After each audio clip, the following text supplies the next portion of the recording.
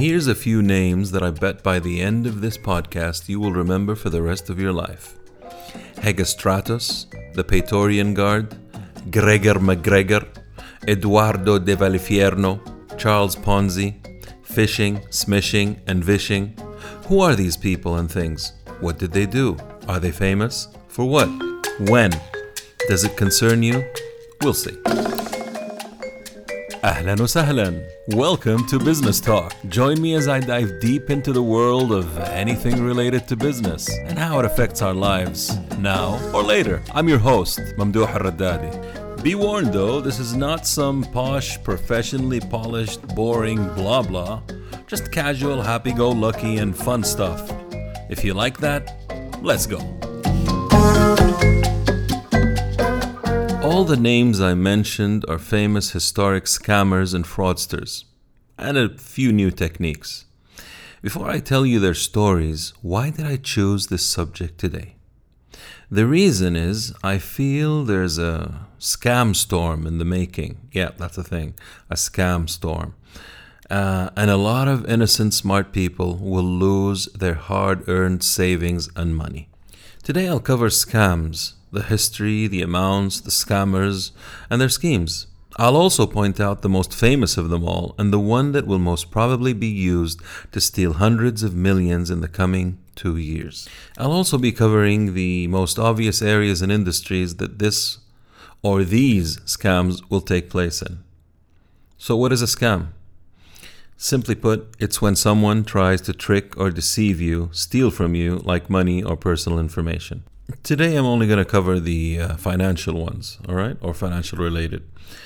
Statistics are not clear and most probably not trusted sources, but I've checked all around, and it says that the total global scam amounted to $1 trillion. That's a lot of money. They say also 1 in 4 people worldwide get scammed.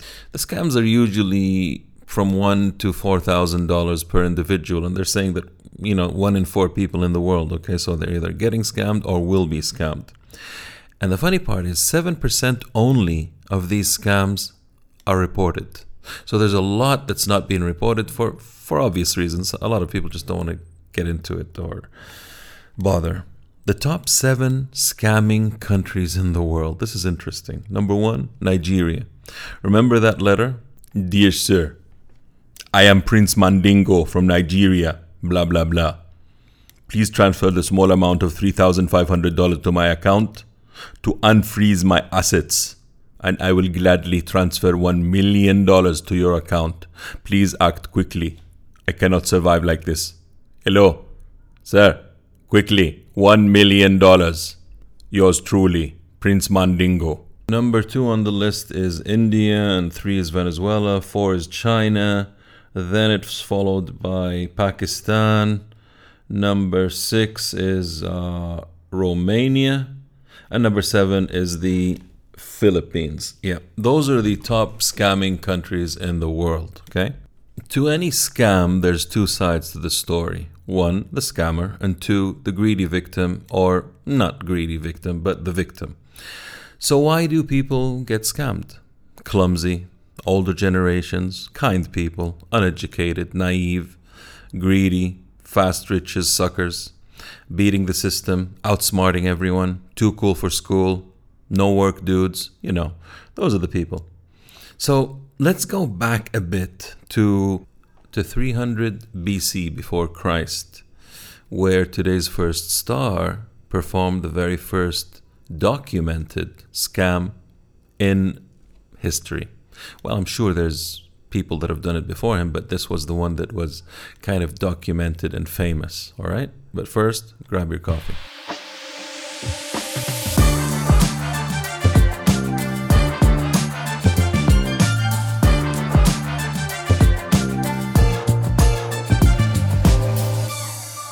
So, in the year 300 BC, before Christ, meaning before our 19 whatever years, imagine that year 1 was when Christ was crucified. That would be year 1. So, this story about Hegestratus, a Greek ship merchant, was 300 years before that number. which was year one. What this gentleman did was decide with his friend to take a loan, then insure it with an insurance company for the ship and the merchandise or the cargo. He would then try to sink the ship, take the cargo with the money, and then, make a run for it. His plan failed because his crew found out and chased him out to sea, where this dude drowned. And that was the first documented scam in known history. The second recorded scam was a funny one. Not the funniest, mind you, just funny. It was the year 193 AD. The AD meant after Christ's death, so after death. Just to be clear, we kept counting from there till today, which is 2024. So this incident was 1,831 years ago today. The scam was called the Year of the Five Emperors.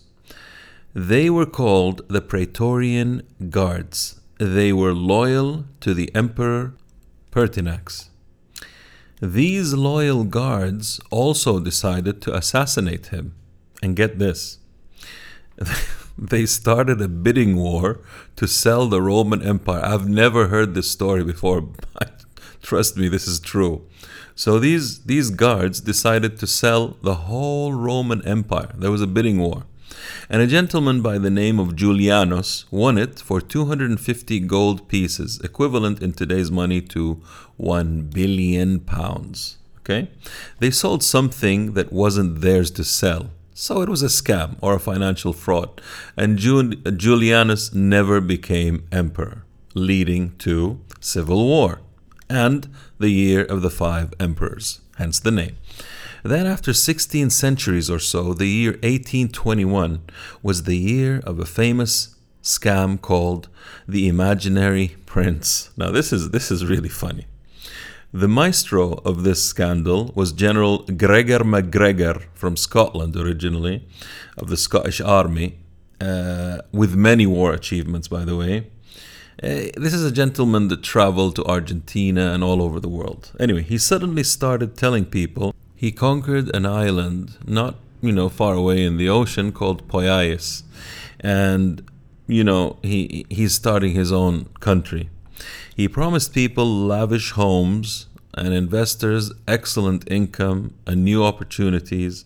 He also had his own currency and started exchanging British pounds for his Poyais currency, whatever. I checked out the story. It's true. It's a very long story, so that's all we need to know today. Okay? Here's another one. The Louvre scam. The Louvre scam. The year 1911. Eduardo de Valfierno, an Argentinian guy, masterminded the theft of the Mona Lisa by one of the workers that used to work at the Louvre. Not to sell it. No, this was not important to him. He wanted to make sure that the whole world knew that the Mona Lisa was missing. So he made forged copies and sold them to the underground crowd or collectors. When they knew that this Mona Lisa was missing, they believed that the one that he had was an original. He had sold so many of them, and it worked. And by the way, he lived to the age of 81.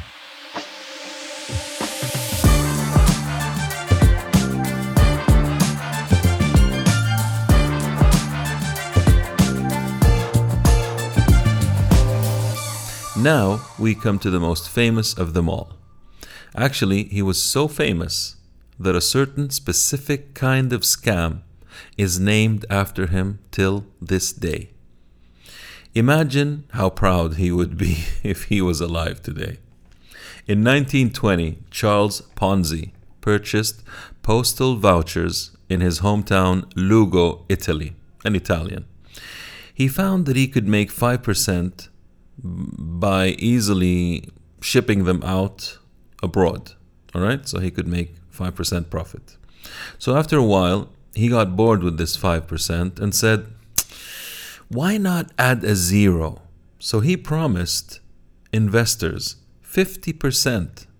I mean, what harm can adding a simple zero to the return, right? Nothing. So 50% promised returns proved to be worth it. investors scream, "Take my money! Take my money!" All right? He paid all the early investors the returns fast, and so the word spread. Friends, family, and idiots came running to his knees.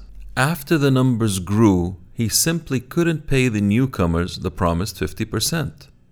What he was doing was the following.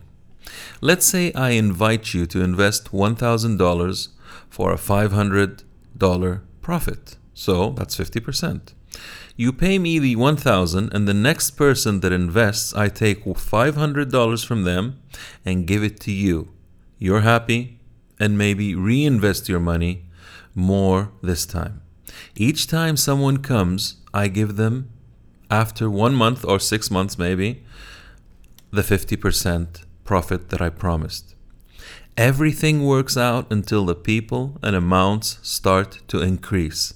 So eventually, he found he had made $10 million and decided to run away with the money, which is equivalent to $154 million. That's not bad in today's money. That, ladies and gentlemen, is what we call a Ponzi scheme.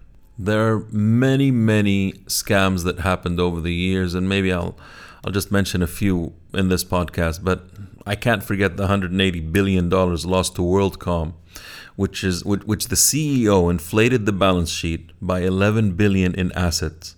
The stock price went from $64 to $1, and the investors lost $180 billion, and 30,000 jobs were lost.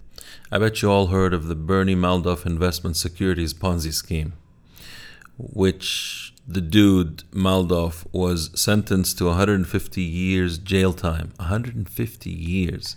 But he decided to cut it short at the age of 82 and died in prison. Losses in his grand Ponzi scheme, they totaled around 50 billion. Madoff stole 20 billion. He just took it. This is mine. 20 billion in principal funds. He never invested it. His firm told investors they were making 65 billion returns annually, which is absolutely crazy. And the richest, most famous people invested their money in that Madoff fund. The Madoff Victim Fund distributed and returned 80% of the losses, totaling nearly $4 billion. What's funny is that no investment was ever made for 12 years. The investor, he said that he was investing their money, and he talks about investments and returns. He just Ponzi'd them. Ponzi, remember that name? The Ponzi, Charles Ponzi. He took from one investor and gave the other, and so on. He admitted claims were $19.5 billion, and the money retrieved was $14.6 billion. Let's not forget, there's an ongoing investigation into the American COVID Relief Fund for around $80 billion, which was lost to people pretending to own businesses, and they just fill in some form and tell the government that I had a business and I lost 80,000, 180,000, 1 million, and the government just kept paying over $80 billion. That is an investigation that is still going on. When you come to think of it, that's a lot of money and a lot of victims at the hands of 1 or 2 or 3 individuals, billions of dollars around the world being stolen from hundreds of thousands of people, which affect economies, affect the reputation of certain countries, and so on. But every year, forever, people find ways to scam other people. These innocent, some of them are very smart. They get tricked into these fraudsters' schemes and get scammed. Believe me, I understand high risk, high reward. I was a banker for more than 15 years and get that. But crazy returns and high risk equal epic loss and big dreams. Okay? So, after all those historic moments and lessons, hopefully, what should we talk about or highlight at least? I think the first thing is we need to know that knowledge is power. Updating ourselves is power. Asking people we trust about their work at investment houses, consulting houses, banks, and trade is crucial. If you don't have those, hit YouTube and don't stop till you drop. Ask questions on social media platforms and forums. Know what average and normal returns on investments are. Test the waters with small amounts and trusted places that are government backed and audited. All basic knowledge. Now, play the devil's advocate and imagine all the loopholes in society that scammers can practice their scams and find easy prey. What are the signs that most of the scammers share? They suddenly appear, they're too friendly, they're over-informative, they're charismatic, they talk too slow or too fast, they speak of people that they help make profits and money, are always watching or following you around social media and life. They're flashy, they're wearing brands, nice cars, appearing at hotspots. They could also, especially today, become social media influencers, foodies, chefs, entrepreneurs who never seem to be working, always casting and always online.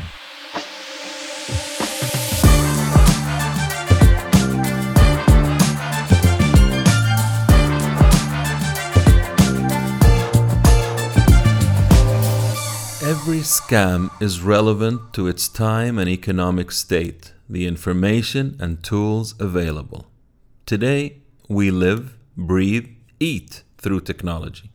Although I will mention the scams that occur through tech briefly, that is not my focus today. You know what? Let's do that first right now. Let's talk phishing with a P. It's phishing and smishing and vishing, all right? Phishing is a type of cyber attack intending to trick victims to click on a fraudulent link which arrives by email. The link takes the victim to a kind of legitimate-looking website or copy of a well-known one. It asks for usernames, passwords, bank and social details, all sensitive details. This information is sent directly to cyber criminals. They then log into your accounts and dry them. What is smishing? It's phishing, but through SMS. It has a link, which is a shortened URL, urging you to take quick action. There's that word again, quick. Tax, surprise, gift, prize, refund, these should all be red flags to you. Vishing is the same, but with voice. Facebook Messenger, WhatsApp, phone calls, pretending to be someone from an organization. They want your credit card details or something close to that. That was phishing, smishing, and vishing. So don't click on links and don't give personal information. Don't even answer calls you don't know.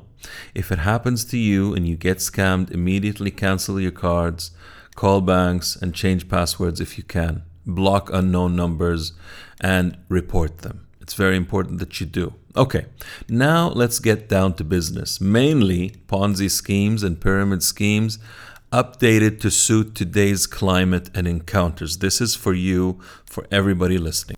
So the Ponzi scheme only asks you for an initial investment or amount.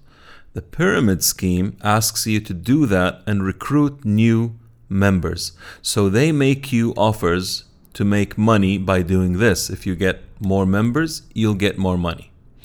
In the Ponzi scheme, the main figure attracts investors like Mamdooh did. In the pyramid, participants recruit one another like Sawa problem that we had in Saudi Arabia. Sources of returns from Ponzi is from the new investors. The source of returns from a pyramid scheme is from new recruits. The Ponzi promises high returns for investment. The pyramid promises high guaranteed returns from recruits that you get. Both schemes are unsustainable in the short and long term. So why am I recording this podcast today? Why am I worried? People are addicted to social media. Influencers, which only show us a part of their life. We are addicted to these people. We look at them and look at their fancy clothes, their cars, the jewelry, the travel and food and lifestyle, and everyone wants to be that person or that influencer. Now, I'm not saying that influencers are bad people or scammers. I'm just saying that they are a very great target for scammers to use them. And maybe some of these influencers get this idea by themselves. I'm not saying all of them. I'm not saying anything, but they are a great source for scamming. That, those wants that we look at, the clothes, the lifestyle, okay? That creates tension to normal, good income people, but many want that life and want fast returns, more money, and more income streams, and they want it now.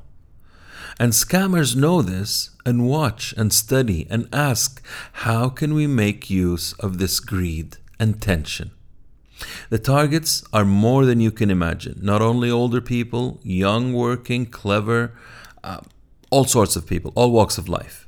Ask yourself the following questions. What business around me is growing too fast? All right? I want you to read between the lines now. So the first question is, what business around me is growing too fast? What business is expanding faster than the usual?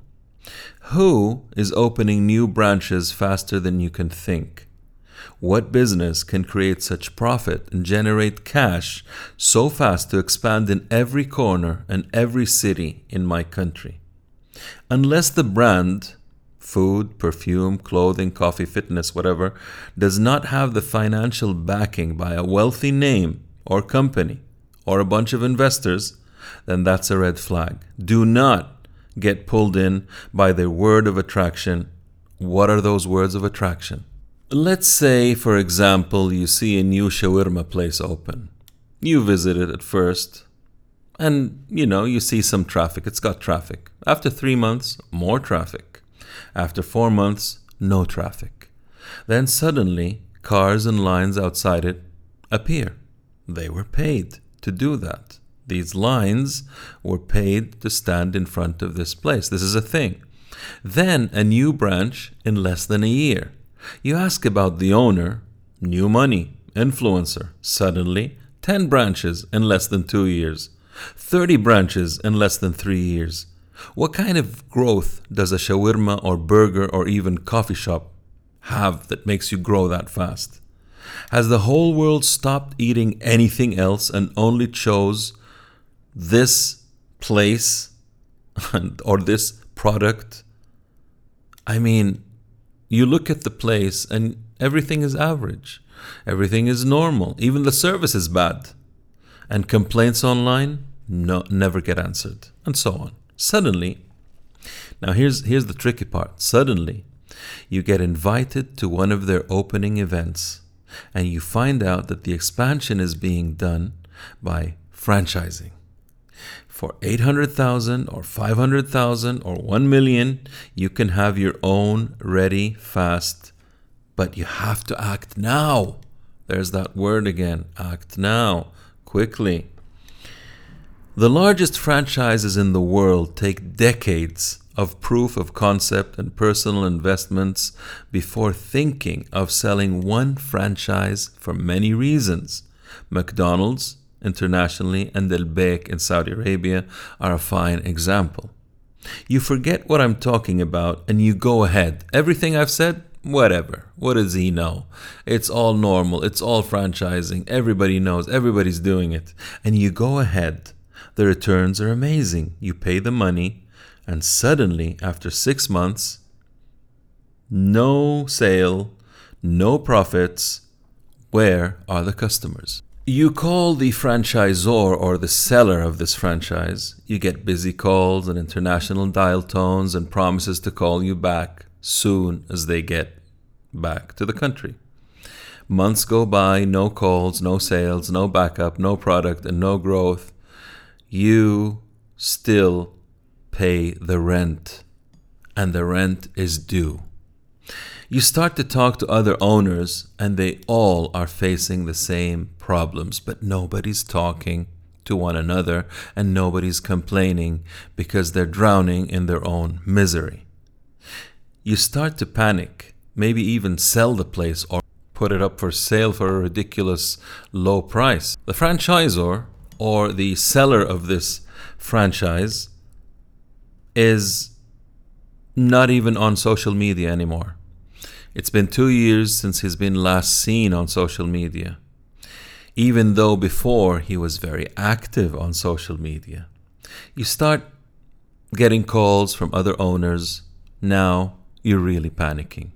Have you been scammed? What about the contracts, the places, the promises? All of those are nice to have things, but they will not get your money back. Suddenly, after selling 100 franchises, the owner of the brand decides to disappear and out of the blue declare bankruptcy.